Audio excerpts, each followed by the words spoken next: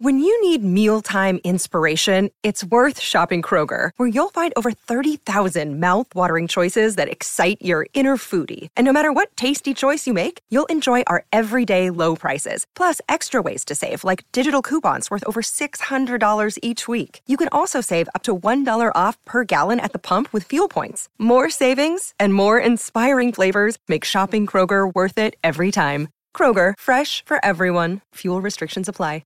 3, 2, 1.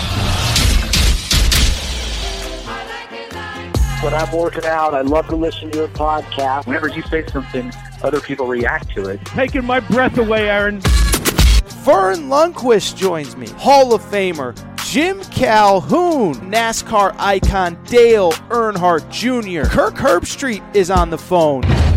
Here Welcome in, we episode 322 go. of the podcast of Sweeping America, the Aaron Torres Sports Podcast. It is Monday, November 23rd, 2020, people. I hope everyone had a great weekend. And you know who had a great weekend? This guy right here. And you know why? It's because sometimes as I get ready to do this show, it is really hard to come up with 25, 30, 40 minutes of really good content. Not claiming my job is tough, not claiming that my life is tough. I'm just saying it's not always easy to come up with stuff to talk about on this show. But today is not one of those days. So I was going to lead with the FSU Clemson stuff anyway, and then out of nowhere, off the top rope, Dabo Swinney comes out on Sunday night, just crushes FSU. Very scathing comments for canceling that game on Saturday. What I want to do with that story is very simply get into it from both sides, give you the complexities. I do happen to agree with Dabo, and I do think it's actually a very important inflection point for college sports in general. I'm glad Dabo said what he said, and I think when I explain why, you'll understand, even if you disagree with me. I do think that it's important, okay? So we'll get into that. We'll break down a few games. I don't think it was a huge Saturday that we got to spend a ton of time on everything, but we'll talk a little bit of Indiana, Ohio State, maybe a little bit of Penn State, which is now 0-5 for the first time in the history of the program, so not ideal. And we'll wrap actually with a little bit of college basketball. Auburn, Bruce Pearl, completely out of nowhere, announced that they will be self-imposing an NCAA ban on for this coming season. They will not play in the NCAA tournament. I will tell you why it's frankly not as big of a deal as people are making it out to be, but it is still a story which we will get into as we wrap this show.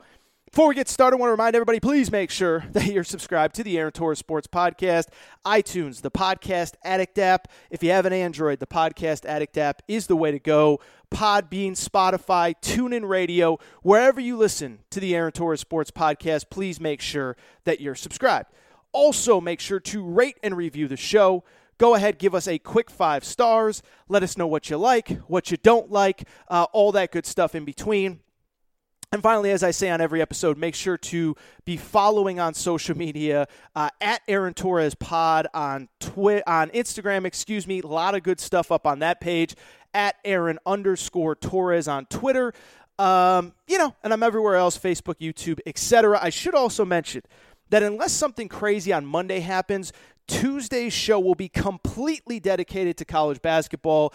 Rob Douster will be joining me. Great voice for college basketball. He will discuss really everything about the season ahead. Really fun interview. I'll also give my preseason national championship pick, Final Four picks, all that good stuff. So a lot of good college hoops on Tuesday's episode. But today is Monday. Today is about college football. And so with that said, people, there is no more time to waste. Let's get into it. Let's jump into it. And as I said, I was going to lead with this Clemson, Florida State story anyway.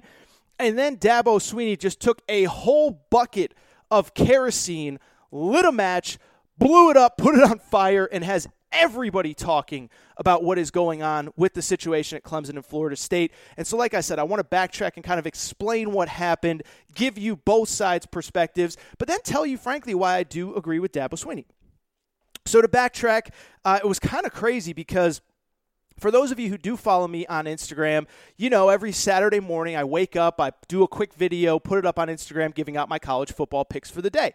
And so I get up to do that on Saturday morning, probably about, 6 o'clock Pacific time, 6:30 Pacific time, and kind of out of the corner of my eye, I see Florida State is trending on Twitter. And I said, that's weird. They stink. They're not very good. I wonder why they're trending. And so obviously I click a couple links and I read a couple stories, and essentially what it really boils down to is this, and I'll take you to the end and then we'll work back our way through it. Essentially, Florida State and Clemson were supposed to play noon Eastern on Saturday, and at the last minute, Florida State pulled out. And what it really boiled down to was that Clemson had one player who ended up testing positive after traveling with the team. Florida State did not believe that it was safe to play Clemson, even though that player wasn't going to play. Clemson, and this was something Dabo Swinney talked about on Sunday, literally offered every single alternative that they possibly could. We'll stay an extra day. We'll play on Sunday. We'll play on Monday. We'll test a bunch more. We'll make sure all our guys are safe. And Florida State just said flat out, no, we're not going to play. The ACC, to a degree, got involved. For people who don't understand, the conference cannot make a team play, but Clemson essentially did pass the protocols to play. Obviously, the kid who tested positive would not have played, but under the ACC guidelines, under the ACC rules, Clemson was eligible to play. They wanted to play, and Florida State just said flat out it's not safe. So the ACC puts out this very vaguely worded statement that basically says the two sides got on a conference call to discuss medicals. One side did not feel safe, and so the game will not be played. And so you know what happens from there. Immediately, the Clemson fans, Florida State's totally ducking us. What are they afraid of? Florida State fans, it's abundance of caution. We have to be safe. And of course, every story, there's kind of a meeting in the middle. And so let's kind of explain why it happened, how it happened, and why, frankly, Dabo Swinney was so mad. So what you have to understand is going into this game, first of all, Clemson had a player, as I mentioned, who tested positive. The way that I understand it is Clemson traditionally tests 3 times a week. They test on usually Sunday, Wednesday, and then Friday. But this particular week, because it was a bye week, they actually tested Monday, Wednesday, Friday. This kid showed some symptoms early in the week of potentially being sick. He did not fail a COVID test, though, on Monday. He did not fail it on Wednesday. And to take it a step further, Clemson went above and beyond and gave him an extra test on Thursday, which he did not test positive for COVID either. So he gets on the plane Friday having 3 negative COVID tests over the course of the week and takes the Friday test with the rest of the team. By the time they land, they realize this kid has tested positive. So they obviously do what any logical team would do. They immediately quarantine him. My understanding is, they would have quarantined anybody that was considered a close contact. But according to what Clemson said, the way that they travel, there are no close contacts. And I think that sounds like it could be crazy, but I think it could make sense, right? I mean, John Calipari at Kentucky was talking about this the other day. They all wear monitors around the building to make sure that nobody's in contact with anybody else. Clemson said that when they travel, they keep people at a distance so nobody is around anybody else. So it is possible, in theory, that while this kid tested positive, no one else would have been exposed to the virus from him. And then to reiterate, Clemson basically said once they got to Tallahassee, look, we're willing to do whatever it takes to just get this game in. We came all the way down here. We're ready to play. And again, to reiterate what I said a minute ago, they said, we'll stay till Sunday, we'll stay till Monday, we'll test again, whatever. And Florida State just flat out refused. And so from Florida State's perspective, I think it is logical as to why you would say that they wanted to cancel the game. Clemson brought a player who tested positive. He was symptomatic through the course of the week. Who knows if he could spread it to anybody? And, we just don't feel comfortable playing. It is, in theory, and in actuality, and in defense of Florida State, it is, relatively speaking, a legitimate concern, okay? For the 1,000th time, I've said it all since probably May, June, July. Don't ever want to undersell the seriousness of this. Don't ever want to undersell the seriousness of the virus. I know people who have had it. You guys know people who have had it. Some of us know people who have gotten very, very, very sick. But we also have to talk about in actuality and in reality. And I do understand the Clemson fan that is saying, kind of feels like Florida State was trying to duck us. And frankly, what Dabo said was just that Florida State was trying to duck us. And the reason why is very simply this. And I think there's a few things that you need to understand. First of all, I saw a lot of people on social media, how do you let a player who's symptomatic test positive? How do you let him practice all week? Because he tested negative multiple times. When you say he was symptomatic, what that means is that he had cold and flu-like symptoms during the course of cold and flu season. He probably had a stuffy nose. He probably had a sore throat. Whatever. But he was testing negative for COVID. And so to say that Clemson should have pulled him out of practice because he showed symptoms, to quote Angelina from Jersey Shore, hello! Remember that scene? If you don't, here it is. Hello? Are you stupid? They're taking their underwear off in the jacuzzi. Are you dumb? Hello? How'd you like that? That was pretty good, huh? But anyway, I'm getting off topic here with Clemson. Hello? You can't, and this is like something that no one understands at the most basic level. You can't simply pull out every single person who has any symptoms of COVID if they're testing negative. This is something that I've tried to hammer home to you guys in this audience, and I appreciate you guys letting me get on my high horse and talk about it, but I do think it's important. We want to keep student athletes safe. We don't want anybody to get sick. In a perfect world, no one would get sick. But if we're going to start pulling out people who show symptoms that are not positive, we will not have a college sports season, okay? College football will be done. If we pull people out of practice or don't allow them to play who have symptoms of COVID but are not testing positive, we are not going to have seasons. You cannot have a season when you pull a kid out who has a runny nose, who has a sore throat. Those are symptoms of lots of different viruses that are spread throughout this time of year. And so to me, I don't blame Clemson for letting him practice. I don't blame Clemson for bringing him when he had tested not only did he test negative twice, they did an extra test to make sure that he was negative. They gave him an extra test on Thursday, which he passed, and at some point he got the virus on Friday. And so he gets to Florida State. Florida State refuses to play, and I think what we have to do is separate two things, right? We have to separate the fact from, yes, we want all of our athletes to be safe. We have to separate that from the standard that Florida State set on Saturday. And the standard that Florida State set on Saturday is that if anyone tests positive under any circumstances, under any conditions, we're not playing. And I think that's a very scary standard to set when we're talking about a college basketball season where you're talking about a college football season where we still have 2-3 weeks left, and you have a college basketball season where, guess what? People are going to be in the air. People are going to be on the road, and we can't shut down every time somebody tests positive. And so what I want you to think about, and what I really am trying to wrap my head around, is essentially what Florida State canceled this game over. Florida State canceled this game over this very simply.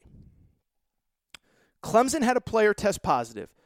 Florida State canceled under the premise that this guy who didn't test positive till Friday, even though he wasn't within 6 feet, even though they properly social distanced, even though they traveled in the safest manner possible, that this kid could still have not only given the virus to somebody else, but then that player would then give it to players on Florida State. So we're now talking about 3 degrees of separation. By the way, that doesn't even factor in to the idea that if somebody at Florida State gets it, guess what? You quarantine them, you isolate them, they're going to be fine. I'm not trying to undersell this virus, but with the medical treatment that these kids have, none of them are going to have serious short-term, long-term, whatever consequences from this whole deal. They're not. We have the proof. We've been doing this for 5 months.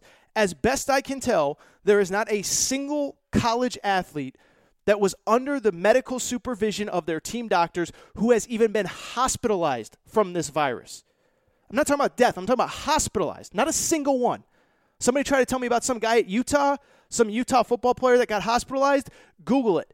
The kid was not with the team. The kid either opted out of the season, quit, is in between semesters, whatever. He's not with the team who got hospitalized. And so I bring this up because that is the worst case scenario. But essentially what I'm saying is exactly what I just said a minute ago. Florida State canceled under the premise that a bunch of guys who tested negative on Friday may have caught the virus from one person. By the way, and that's the other thing too, and I'm sorry I keep changing the subject and changing directions, but there's so much nuance to this story that I want to make sure that everybody understands every detail. This is not like what has happened at other places. And I'm not the type of person that has said we have to play through every positive test and all that stuff. I brought up the example a few weeks ago of LSU. I brought up the example of the reason the Alabama game was canceled was because they had a ton of positive tests. Players weren't healthy enough to play, and so they shouldn't play. It sucks. I love LSU-Bama. It's one of the best games on the schedule every year. But LSU couldn't play, and they had enough positive tests where they really would have put Alabama at risk. But what we're talking about with Florida State is a couple things. One, we're talking about one positive test at Clemson. Then we're talking about a bunch of players that were socially distanced from him, maybe catching the virus, even though it's very unlikely based on the way that they traveled, the way that they test. Nobody tested positive, and I know it can stay in your system for a little while before you test positive. I get that. But we're talking about that, and then we're talking about then giving it to a Florida State player. And so I do understand why Dabo Swinney was so upset. I do understand why Clemson was so upset. And then I'll take it a step further as to what I said a minute ago. It's not just that we're talking about Florida State canceling a game over one player testing positive who then may give it to a teammate who may give it to a Florida State player. We're talking about Florida State canceling when by ACC protocols, the league would sign off on that game. The league said that it was safe to move forward. And on top of that, Clemson was willing to stay an extra day or two, and Florida State still said no. And Clemson was not only willing to stay an extra day or two, but from everything I'm reading, they're willing to do extra tests, they're willing to do extra everything, and Florida State just flat out refused. And so I bring this up because on Sunday, with all that as a context, Dabo went off. And I'm going to read his quotes from David Hale. I believe he works at ESPN. And what Dabo said, here's a couple things that Dabo said, and then I'll get back into my point, is that Dabo said this game was not canceled because of COVID. COVID was just an excuse to cancel the game.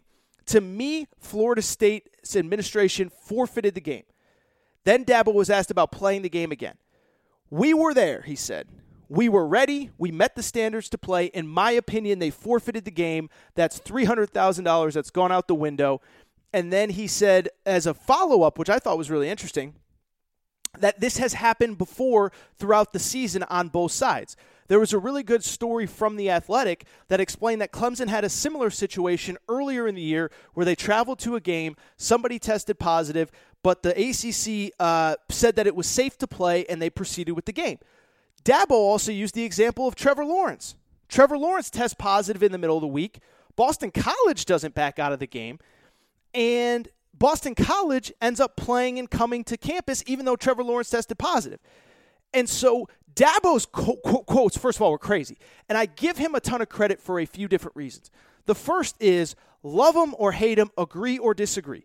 We ask our athletes, we ask our coaches, we ask our people in sports to be honest, to tell it like it is, and Dabo said what he truly believes. And I've already seen a bunch of media members crushing him, and who does he think he is, and why would he say what he said? He truly believes it. Don't be a hypocrite. If you want our athletes to be candid and outspoken, you got to take it when you don't like what they have to say. 2, I think he said something that is really important. And I think what it goes back to is what I was saying a minute ago, is I think that Florida State set a really bad precedent for the whole college sports landscape as a whole. Because essentially what Florida State said was very simply this.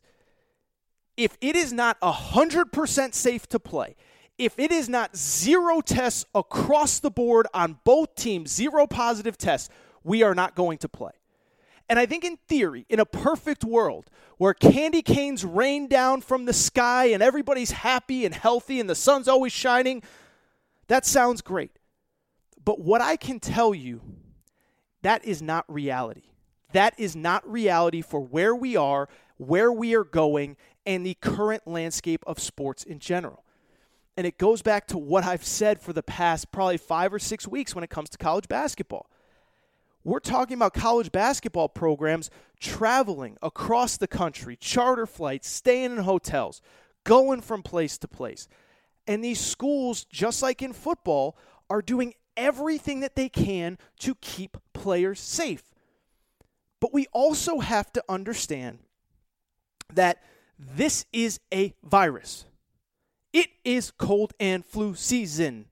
I hate for the people that agree with me, I hate to keep hammering home this point, but I think it is so important for us to use common sense. I'm not saying that this virus isn't dangerous. I'm not saying that no one can get sick, that no one can get really sick. But what I am saying is that you cannot live in a world where we completely eliminate this virus and that we're not going to do anything or play anything unless it's 100% clean. Because if that's the case, we're not getting in college basketball season. I'm just telling you right now, we're not getting in college basketball season. College football is going to be a real struggle. I am just telling you. And I bring all this up because I think two things. I think most people, and I tweeted this on Sunday, and of course people got mad, but I don't really care. Who cares? Whatever. Most people in college sports agree with Dabo. Maybe they don't agree Florida State should forfeit. Maybe they don't agree that Florida State, whatever. But what they agree is that these protocols are so absurd. And that, yes, we are going to do everything that we can to keep our kids safe. We're going to do everything we can to keep them healthy, but that we can't eliminate this virus. Not right now, not without a vaccine, and we can't stop the world until we do. And so what Dabo essentially said was, like, come on, man. Like, we got down to Florida State. We did everything that we could possibly have been asked to do to figure out a way to play this game, and we can't live in a world where we're waiting around for the perfect moment where there are 0 positives and we can play this game. That world doesn't exist. That world is not going to exist, at least until we get a vaccine, and frankly, probably much further. Because without trying to sound like a vaccine expert, I don't think everybody's going to be able to get a vaccine the first day it's available. And so what Dabo was essentially saying was like, come on, man. We flew down. 1 positive. We travel safely. We test regularly. We tested this kid 3 times before he tested positive. We will stay an extra day or 2 to get this game in. But you got to meet us somewhere in the middle. We're giving 100% and you're giving 0. We'll give you 90. We'll take 90 and give you the last 10. We'll stay an extra day. The ACC said it's okay. You have to be willing to do something that's not cancel anytime anyone tests positive. And I will say, so let me even paraphrase before I get out of here. I don't want to say that Florida State definitively did not play and used 1 positive COVID test as an excuse not to play. I am not going to sit here and say that at this moment in time because I don't know. And maybe it is, quote unquote, out of an abundance of caution that we have decided that Florida State is not going to play this game. But what I can tell you definitively is that there are a lot of people in college sports, and I'm telling you, I'm not doing the cool reporter thing, I talk to people in college sports. I'm telling you because this is what they are telling me. And I think it's important for you guys to know what is being said behind those 4 walls because most guys don't have the cachet that Dabo does. Most guys can't say whatever they want to say. But there are a lot of people in college sports that really do believe that schools are using COVID as an excuse to get out of stuff that they don't want to do. I'm not saying Florida State did it. But I could see the argument from someone like Dabo who believes that. Same thing a few weeks ago with Wisconsin. If you remember, Wisconsin, when they had their outbreak of positive tests, it took out their starting quarterback, their second-string quarterback, their head coach, and they just decided we're not going to play. And it was out of an abundance of caution. And what did Nebraska say? Nebraska fans went crazy on social media. They were like, dude, you're passing the Big Ten protocols. You have the minimum number of players. Nebraska fans were like, We think you just don't want to play with your fourth-string quarterback and without your head coach. Now, I can't speak to what happened behind the walls at Wisconsin. I don't know. But what I can tell you definitively is that there are people across college sports that think teams and schools are going to try to get out of stuff or are trying to get out of stuff and using COVID as an excuse. I'll give you another example. There's one school in college basketball, Baylor, you probably heard, had a couple positive COVID tests excuse me.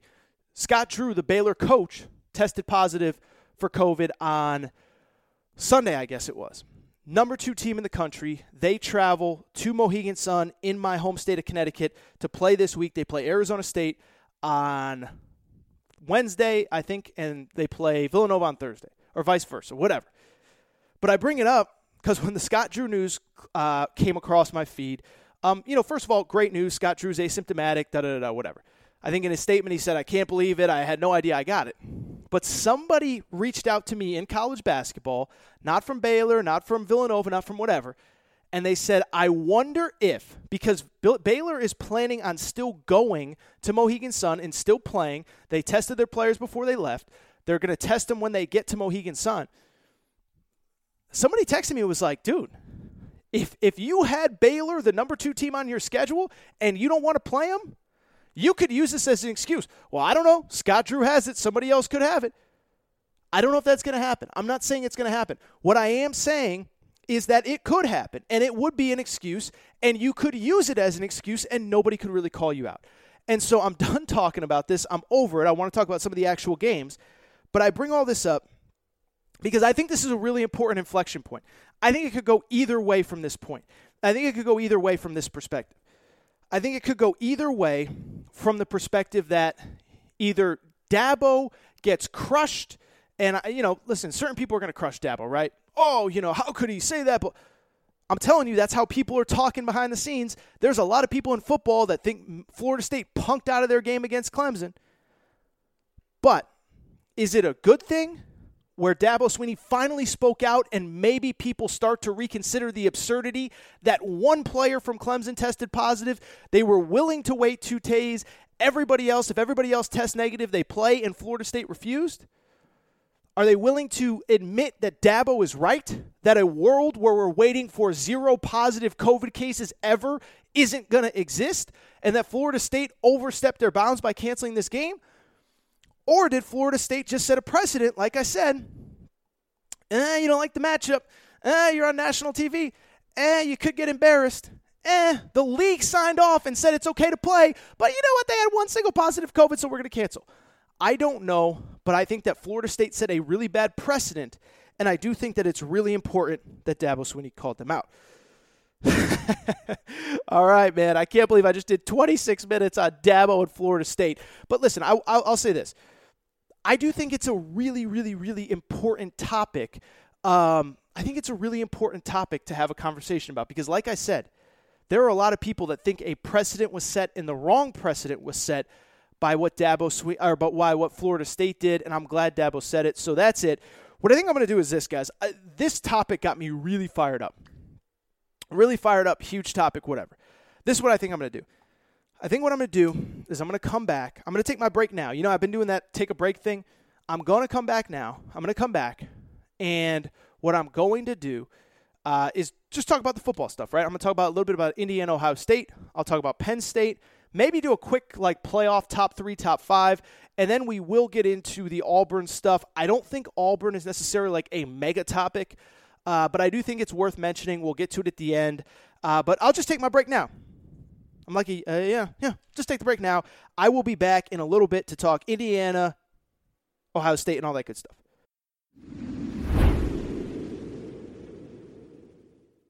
All right, everybody. I am back, and I appreciate you kind of letting me do that rant right there on Dabo, Clemson, and Florida State. And what I'd say really quick before I move on, I'm not going to spend a ton of time on this, is, first of all, I just want to reiterate, I do understand this is a very sensitive topic. I do understand that this is a sports podcast, right, and you want to talk about games and all that kind of stuff. But 2 things with that are kind of the same. I think, one, my job is not always to say the softest, gentlest thing. It's to say not only what I believe, but what I am being told. And so what I'm being told behind the scenes by people in college sports is that we are doing everything we can to keep people safe. We are doing everything we can to keep our kids safe, our coaches safe, travel safe, distance when we're eating. I mean, you heard Eric Musselman on this show a few weeks ago talking about, are we going to take 2 buses to the arena instead of 1? These schools are doing everything, but they are frustrated with some of these policies. And I'm just telling you right now, there are schools that believe that Florida State used COVID as an excuse not to play Clemson. There are other schools that believe similar stuff has happened in their conference. There are schools that believe that it is going to happen in basketball. And so I am glad Dabo Swinney brought it up to at least have the conversation, but we can move on from that. But again, I just want to reiterate, I understand it's a sensitive topic, but I have to talk about what the topics are, and this is the big one of the day. But with that said, there were games on the field, so let's have a little fun, and let's talk about the big games that were on the field. And I think probably the most entertaining game of the day was probably Indiana-Ohio State. I mean, some might say Rutgers-Michigan, but we've talked about Michigan plenty on this show, so there is absolutely no need for me to go back in on that. But when it comes to Indiana-Ohio State, was the game of the day, the only top 10 matchup on Fox, highest rated game of the day across college football, and it was really entertaining. And so let's get into it, and I'm going to do what I do sometimes, which is rather than talk about the obvious topic like Ohio State, right? Because to me, the story coming out of this game is not Ohio State. To me, the story of the game is actually Indiana. Now, we'll talk about Ohio State down the road, but as you guys know, and when I say down the road, I mean like in 10 minutes. But as you guys know, as I do on this podcast, it's not always just about like, oh, this team won, so let's break it down, and on third down they did this, and in the fourth quarter they did that. To me, the story coming out of this game was Indiana, and it was the fact that I think on a national stage, they proved that they belong with the elite of college football this year. Now, I'm not saying that they're a playoff contender. I'm not saying that they deserve to beat Ohio State. Ohio State was the better team. I'm not saying that at all.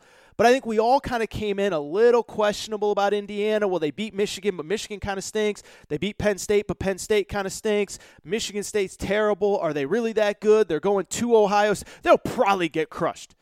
And instead, the exact opposite happened. They went 4 quarters, toe for toe with Ohio State, outplayed them in a bunch of regards. Not saying they completely outplayed them and deserved to win, but outplayed them in a bunch of regards. And I think they really showed themselves well on the national stage and proved that at least for this one season, they absolutely belong in the conversation of maybe not the best 3, 4, 5 teams, but you talk 10, 12, 15 teams. Indiana's certainly in the conversation of that, and probably the second or third best team in the Big Ten behind Ohio State and maybe Northwestern. If you watch the game, it was kind of wild. Indiana falls down early, but even when Indiana fell down, and this goes into they're better than we thought they were creating all kinds of havoc on defense, right? I mean, I think most of us coming into the game, we knew Michael Penix, we knew some of the wide receivers, Freifogel over there. We knew that offensively maybe they could move the ball. Ohio State's defense has had some holes throughout the season, which we'll get into in a minute. I don't think anybody, at least not me, realized how much talent Indiana has on defense. They forced 4 turnovers for the game, 3 interceptions. We'll get to the interceptions momentarily. And defensively, they just got after Justin Fields all day. They made Justin Fields look pedestrian. Now, he had some great moments, but they also put some real pressure on him in a way that, frankly, I don't think I've seen anyone put pressure on Justin Fields, with the exception of maybe the college football playoff game against Clemson. But when you're comparing a performance by Indiana to Clemson, I think it shows how far this team has come. But when I was watching the game, I was expecting, okay, maybe Indiana can move the ball. That defense got after it. 4 turnovers, as I said, 3 interceptions. And eventually, in the second half, the offense caught up to them. And it's a real shame that the offense didn't get going sooner, because all of the turnovers were forced and they couldn't capitalize and turn into points. But in the second half, Michael Penix started doing what Michael Penix has done all year, man. And again, I'm not claiming to be some Indiana football guru, but this kid was phenomenal against against Penn State, phenomenal against Michigan. And you saw on Saturday, if you give him time in the pocket, he's going to make the throws. Finish the game with over almost 500 yards passing, 5 touchdowns, dropping dimes, throwing deep balls. And again, you give that kid time, he's one of the most accurate quarterbacks that I've seen in a long time come across college football. And I think his performance speaks to Indiana's performance as well, which is that usually when a school that's not traditionally good, pulls an upset or keeps it close or is entertaining, it kind of takes an extra human performance from one player, a wide receiver, a quarterback, whatever. Whereas Michael Penix, I thought, was a nice metaphor for the whole team. In many areas of the game, Indiana was the better team. Michael Penix, for one day, was better than Justin Fields. I thought in a lot of ways, the Tom Allen, the coach at Indiana, outcoached Ryan Day. I thought the defensive line, at the very least in the pass rush, was as good as, outplayed Ohio State's offensive line. Now, Ohio State's offensive line had the edge when they were running the ball. They ran the ball down Indiana's throat. I actually thought Ryan Day got a little greedy trying too hard to prove that Justin Fields was a Heisman Trophy winner when all he had to do was hand it off to his running backs. But you talk about the way the defensive line played, the defensive backs played, the quarterback played, the wide receivers played, and it just shows this team was awesome, and this team can play with anybody in the Big Ten. And so I'm not claiming that I know what's going to happen 2, 3, 4 weeks down the road. They still have Maryland, who's a high-scoring team. They still have Wisconsin, who plays really good defense. But could I see a scenario where Indiana finishes the season at 8-1 going into bowl season, 9-0, or 8-1, 7-2 going into bowl season? Absolutely, I could. And so to me, I thought it was a great effort. I thought it was a great performance. I thought it was a great stage for Indiana football to show. This ain't your father's Indiana football team, man. And I think it's a credit to Tom Allen, as I said. Not claiming that I know everything there is to know about this guy, but if you follow closely or if you've watched these locker room videos and stuff, it's clear that the players love him. It's clear that they adore him. There's been a couple where they have the big win against Penn State, the big win against Michigan. They're up on the stage, "Coach, we love you!" And what I was so impressed by with watching Indiana is two things. One, as a general rule, they don't beat themselves. Now, they have moments where they get beat on a pass rush or Michael Penix throws an interception. But for the most part, you could tell they're really well coached, and you could tell that guy has a plan going into a game, and that guy has a plan on building his program. And as I watch college football more and more, I don't think we give enough credit to guys like that. I watch somebody like Michigan that has completely revamped their offense over the last 2 or 3 years, trying to be something that they're not. And now, not only are they not good at the new stuff, they're not good at the old stuff they used to do, which was just block and beat the crap out of you on the line of scrimmage. There's other programs like that. I'm not thinking of any off the top of my head. USC's kind of going through that right now. Whoever. There's plenty of programs to think about in terms of programs that don't have an identity, don't know what they're doing. I think that was part of Will Muschamp's problem at South Carolina. He never figured it out. I think it's Jeremy Pruitt's problem at Tennessee right now.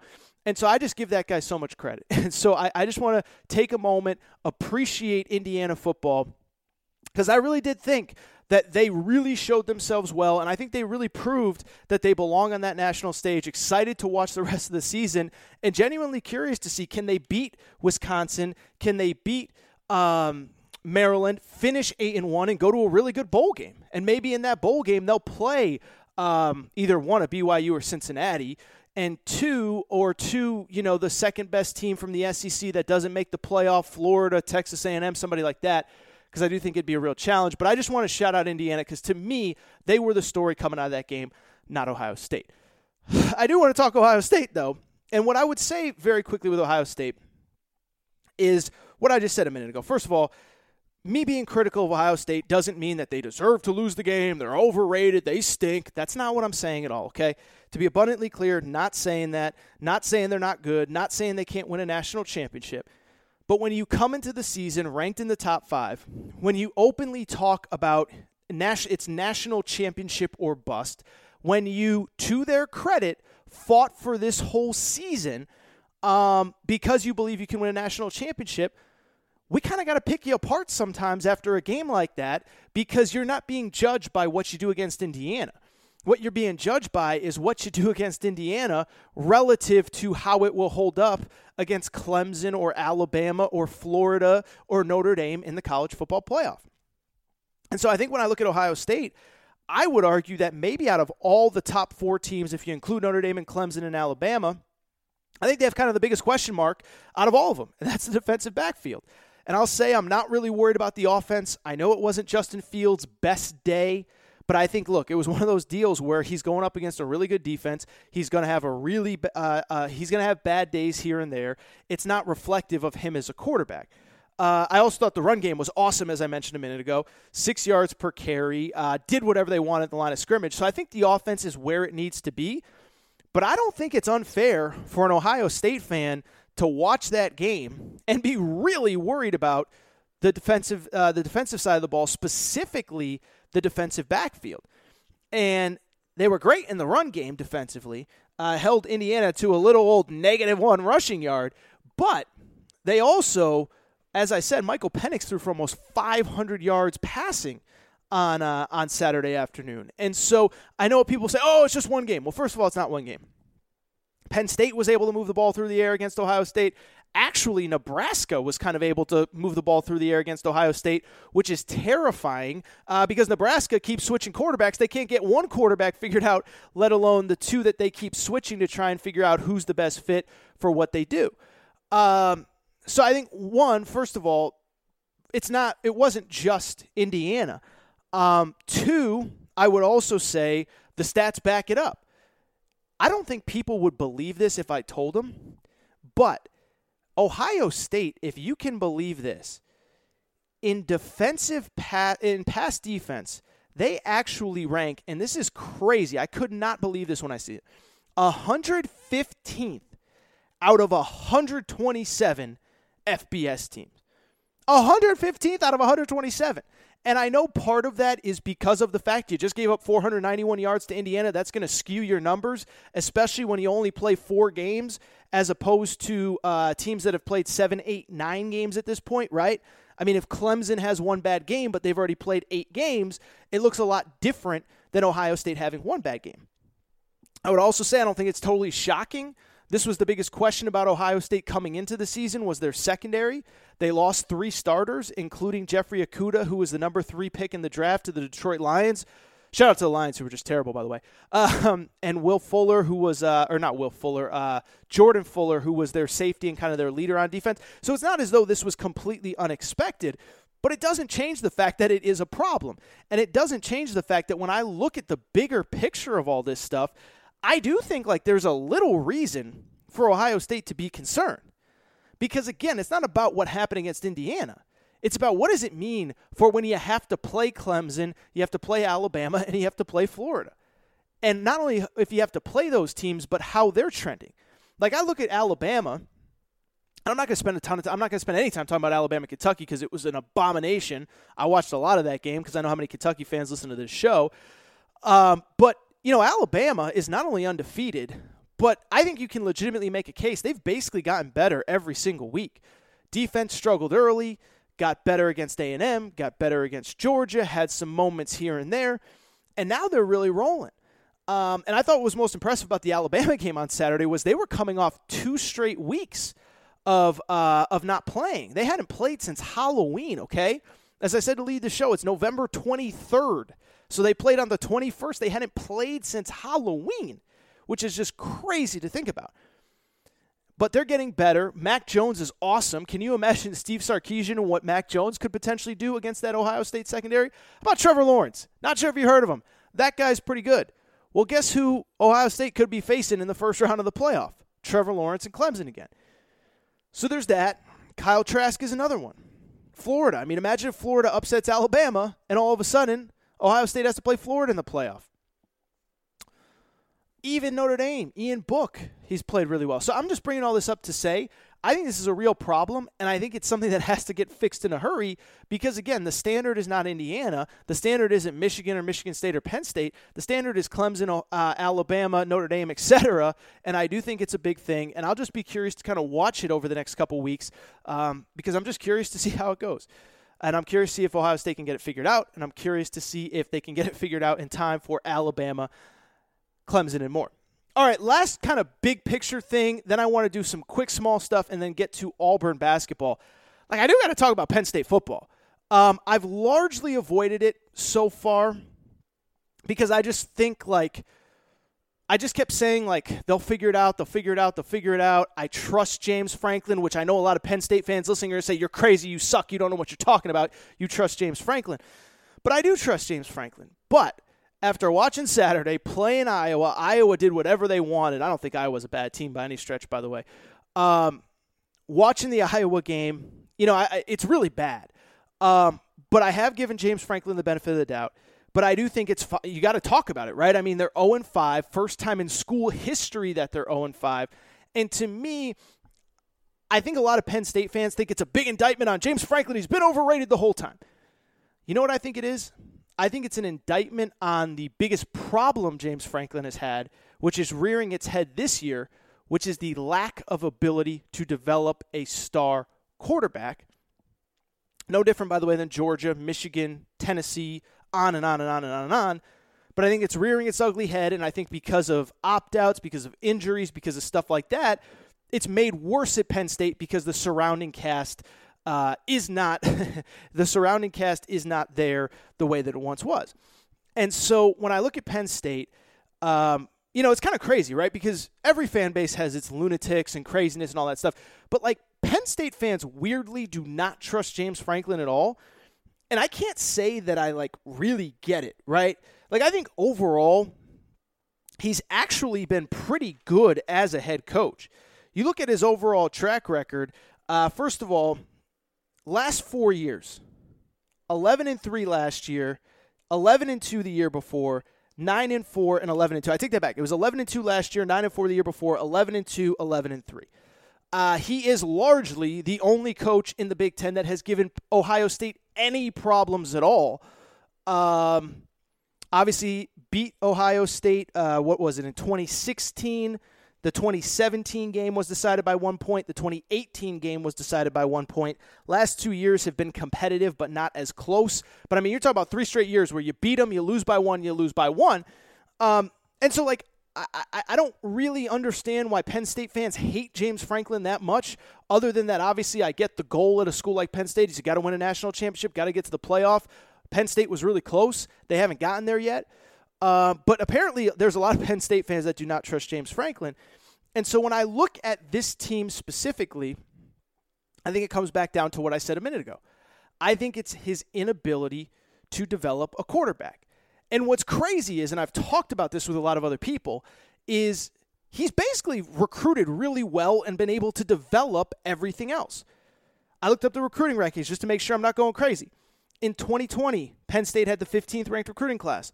2019, they had the 12th ranked recruiting class. 2018, they had the 6th ranked recruiting class. 2017, they had the 15th ranked recruiting class. Now, recruiting experts will tell you there's a big gap between, say, 1, 2, 3, Alabama, Ohio State, maybe Georgia, and even 7, 8, 9.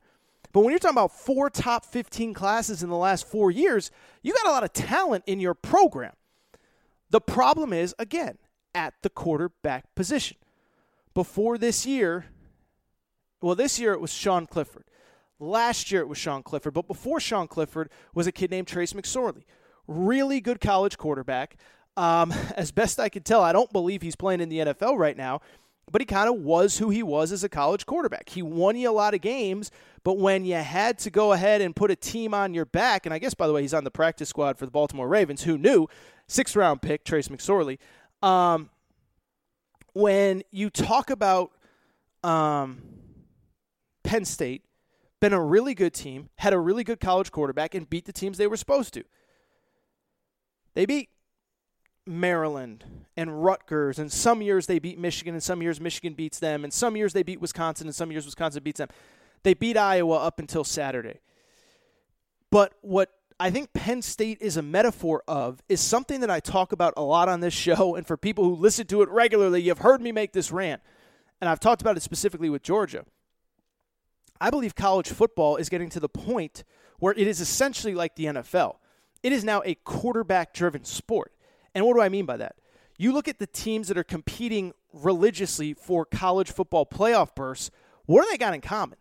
They got NFL caliber quarterbacks leading them on their roster. Clemson, the last 2 years, and this year, of course, Trevor Lawrence. Before him, Deshaun Watson. Alabama, Tua. Oklahoma, Kyler Murray. Jalen Hurts, Baker Mayfield, 2 number 1 overall picks, and a guy in Jalen Hurts who probably should be starting because Carson Wentz is terrible, but neither here nor there. Joe Burrow last year.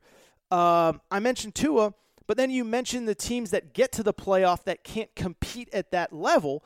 You're talking about a Notre Dame team that got blown out a few years ago with Ian Book, who just isn't an NFL caliber quarterback. Michigan State, the year that they got to the college football playoff, did not have an NFL caliber quarterback. Washington, a few years ago, got to the college football playoff, did not have an NFL caliber quarterback, and it doesn't matter how good the personnel is around them, you just can't win. And so that's kind of my issue with Penn State, is for years they've had a really good college quarterback. They've taken care of the teams that they're supposed to, but when you're going against a Dwayne Haskins, when you're going against a Justin Fields, when you're going against those kinds of teams, you just don't have the dude to go throw for throw, score for score. But the problem is everywhere else is good enough. It's just not good enough when you play the elite of the elite in college football. And to take it a step further, the reason I think why I bring all this up is because I think it's crystallizing itself this year. If I had to give you one thesis for what's going on, I would say that overall, I think it's very simply that in years past, the talent outside of the quarterback position was good enough to get by an Iowa, to get by an Indiana, to get by a Maryland, and now it's not. And that's not, some of it's not James Franklin's fault. Their leading rusher from last year, Journey Brown, had to medically retire from football because of a very scary heart ailment that wasn't related to COVID, thank goodness. Their backup running back, Noah Cain, second leading rusher, hurt, out for the season. Their best defensive player, Micah Parsons, out for the season. And so when you take out a team's 2 best rushers, a top 10 pick on the defensive side of the ball, all of a sudden you need a little bit more out of the quarterback, and you're not going to get it. And so for a Penn State fan who's maybe listening to this show for the first time, I want to make one thing abundantly clear. I'm not saying James Franklin takes no accountability for this at all. Because at the very least, you got to blame him like we do with Jeremy Pruitt, with Kirby Smart, with Jim Harbaugh for not being able to develop a quarterback. And for whatever reason, there's just not enough depth at the other positions this specific year. But if I had to, again, do an overarching what is wrong with this program, why is it the way that it is, I would just say you've had really good college quarterbacks, but not an NFL star type quarterback.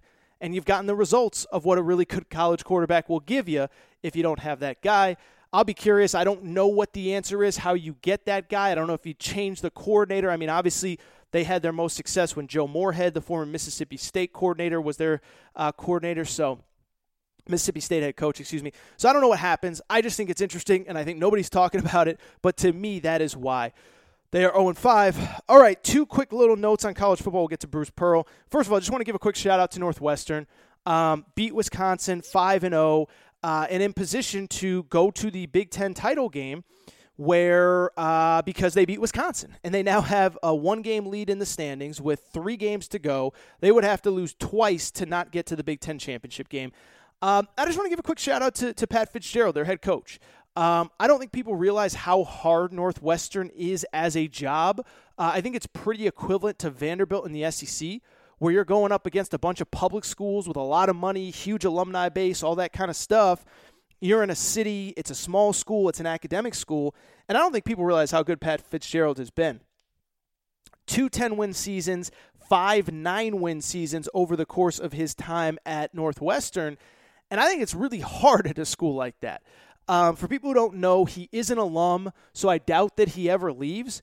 But I will say, I was thinking it, and I saw a couple other people tweet it, Michigan's going to have a head coaching job opening at the end of this season. And you're going to call Luke Fickell. Luke Fickell's probably going to say no because he's an Ohio State guy. And after Luke Fickell, all of a sudden, the candidates aren't that great. And I do wonder if Pat Fitzgerald at Northwestern it is his alma mater. I don't think that he would leave, certainly not for another school in the Big Ten. I might try to give him a call, though. I might just see, hey, I'm just asking, just curious. Is this something you'd be interested in? Because I think Michigan could do a lot worse, but I do want to shout out Northwestern. Also, real quick on Georgia, JT Daniels was awesome, and I give that kid so much credit. I might have talked about it on the show Thursday. I can't remember. But, there's sometimes with this stuff on Twitter and social media and all that where I do think sometimes narratives start to form and people can't really people become punchlines on social media and you can't really get out of it. And so I just want to give the kid JT Daniels credit. For people who don't know, he was the number one high school player in America his senior year, number one quarterback anyway, gets hurt, wins the starting job as a true freshman. I should say he wasn't number one, but he was top 3. It was the same year as Trevor Lawrence and Justin Fields. But he was a 5-star quarterback, record setter, modern day. Goes to USC, wins the starting quarterback job. They go 5-7. Then the first game of the season, he hurts himself. The kid who's now the quarterback at USC, Keaton Slovis, comes in and wins the job. Obviously gets the job because he's hurt and has a really good year, and JT Daniels decides to transfer. And so it becomes the thing of, typical SoCal kid. He's soft. He doesn't want to compete. And it's like, by the way, he stunk. They went 5-7. Well, first of all, when he went 5-7, that year, that whole team was freshmen, and I know I do the Fox Sports radio show every Saturday night, and those games are on in our studio, and every game they had a lead and just couldn't close because when you have a team full of freshmen, sometimes it takes a while to learn how to do stuff and learn how to win games and close out games, and I think it was their last 4 games of the season, they had a lead going into the second half and couldn't hold on. So I never bought the narrative, and so I'm happy to see him have success for at least one game. He looked really good against Mississippi State. We'll see what happens from there. Last piece, Jeremy Pruitt. I was going to do a big segment on it, but there's just too much other stuff with this Dabo stuff.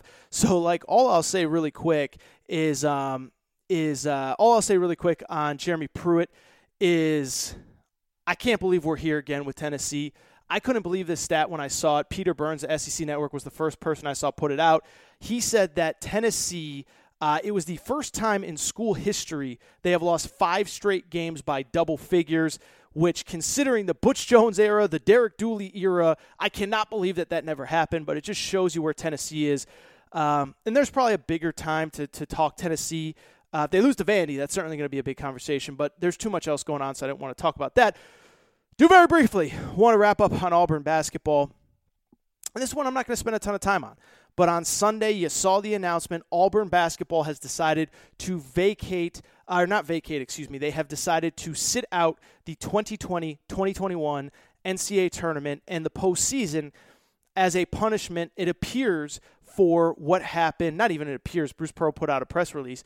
But for what happened with the FBI stuff. And so a couple things, and honestly, my reaction isn't really that much of a different reaction from everybody else, is that I do believe a couple things. First of all, for people who don't remember, Chuck Person on Bruce Pearl's staff did a lot of really sketchy stuff, took a lot of money. It's debatable how much made it to the players, but the guy took a lot of money from agents to connect players who are no longer in the program, Austin Wiley and Danielle Purifoy, with agents, with middlemen, financial people, whoever. And again, I don't know how much money exactly got to them. The NCAA is going to announce that here probably pretty soon. But it was enough where apparently Bruce Pearl was concerned. And so he did what Rick Pitino in Louisville did a few years ago, what some other schools have done, which is basically self-impose a one-year postseason ban. And what that means is the school is basically saying, look, NCAA, we're sorry for what we did. As punishment, before you can even punish us, we'll punish ourselves by sitting out of this postseason. And I don't know that it works, and I think it's a little hypocritical. I feel bad for the kids on campus. I don't believe that schools should be able to do that, or if they do, I think they should have to do it before the semester starts. So if a player wants to transfer, if a player who's not involved wants to start over at another school, they should be allowed to, but you can do it, and Auburn did it, and it's very obvious the reason why. Well, 2 reasons, really. One, they saw what happened at Oklahoma State. And I'm not going to go into every FBI case in college basketball, but at Oklahoma State, you probably remember, we talked about it on the show, had Mike Boynton on the show, had Cade Cunningham on the show, and Oklahoma State got a 1-year postseason ban because of a coach taking a couple $100 and giving it to a player. And ironically, at Oklahoma State, the player actually sat out, was punished, missed games, and they still got a 1-year postseason ban. And I think it was ridiculous, and I think it was absurd, but I think Auburn saw that and said, you know what? If Oklahoma State got a 1-year postseason ban, maybe we should just give ourselves one and hope that the NCAA leaves us alone. But then I think the second thing is very simply this. Auburn knows they're going to be really bad this year. And I think that was the part I joked about it on Twitter, but it's the truth, is that, look, I'm not going to break down their depth chart here, but they lose their top 6 scorers off of last year's team. Isaac Okoro was just drafted. As I mentioned, Daniel Purifoy's gone, Austin Wiley's gone, Samir Dowdy's gone.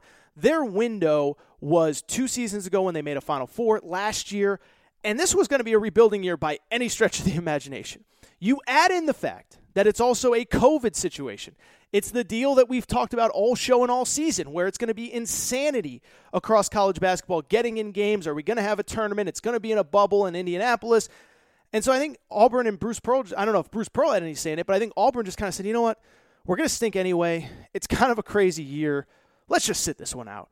And again, I don't like it. I don't think schools should be allowed to do it. But it is why Auburn did it, and I'll be curious to see what happens next. I'll be curious to see if it's enough for the NCAA, or if the NCAA, which, as I've said many times, seems to want to make an example out of all these programs, if the NCAA says, like, look, we appreciate you sitting this one out, but let's call a spade here. What you did is worse than Oklahoma State, and you are going to be punished accordingly. I'm not rooting for that. I'm not hoping for it. I still don't believe that players that were not involved should be punished. I don't believe that the players on Auburn's team should be punished for a coach that, frankly, hasn't been on campus since they got there. That would be the assistant coach, Chuck Person. But I also think the NCAA doesn't necessarily have to sit down and say, well, Auburn, I mean, look at what they did. They backed off. They were really nice. No. You broke the rules. You have to be punished. You can't punish yourself. It's like I joked on Twitter. Like if I screw up, I don't get to come home and tell my wife, honey, I'm sorry I screwed up. Here's my punishment that I've imposed on myself. I'm going to sleep on the couch. I'm going to eat ramen, and we'll be good after that, right? No, that's not how it works. It's not how it works. When your kid gets a bad grade in school, they don't get to come home and tell you, you know what, I'm going to go put myself in timeout for a half an hour as punishment for this D I got in biology. That's not how life works. It's not how parenting works. It's not how being a husband or wife works, and it shouldn't be how NCAA basketball works. But I'll be really curious, and I'll also end on this one last thing, is that I'm curious if maybe it's a sign that things are pretty bad at Auburn and worse than we thought. And the reason being, if you know a 1-year postseason ban is coming, you could wait for the NCAA to do it. But if you're really worried that they're going to throw the hammer at you, like really come after you, maybe you get ahead of it and say, like, look, we're really sorry about what happened. Like let us start this process. You finish it. But I do believe that there's a possibility that even worse stuff comes out. We will find out in the coming days and weeks and months. But that is all for Auburn basketball. All right. I've talked forever, man. Talked forever. Great Monday show, though. As I said at the top of the show, so much on today's Aaron Torres Sports Podcast. And I appreciate you guys sitting through with me and being a part of this show and what I do. Truly appreciate it. And as I mentioned, fun week ahead. Tuesday's show.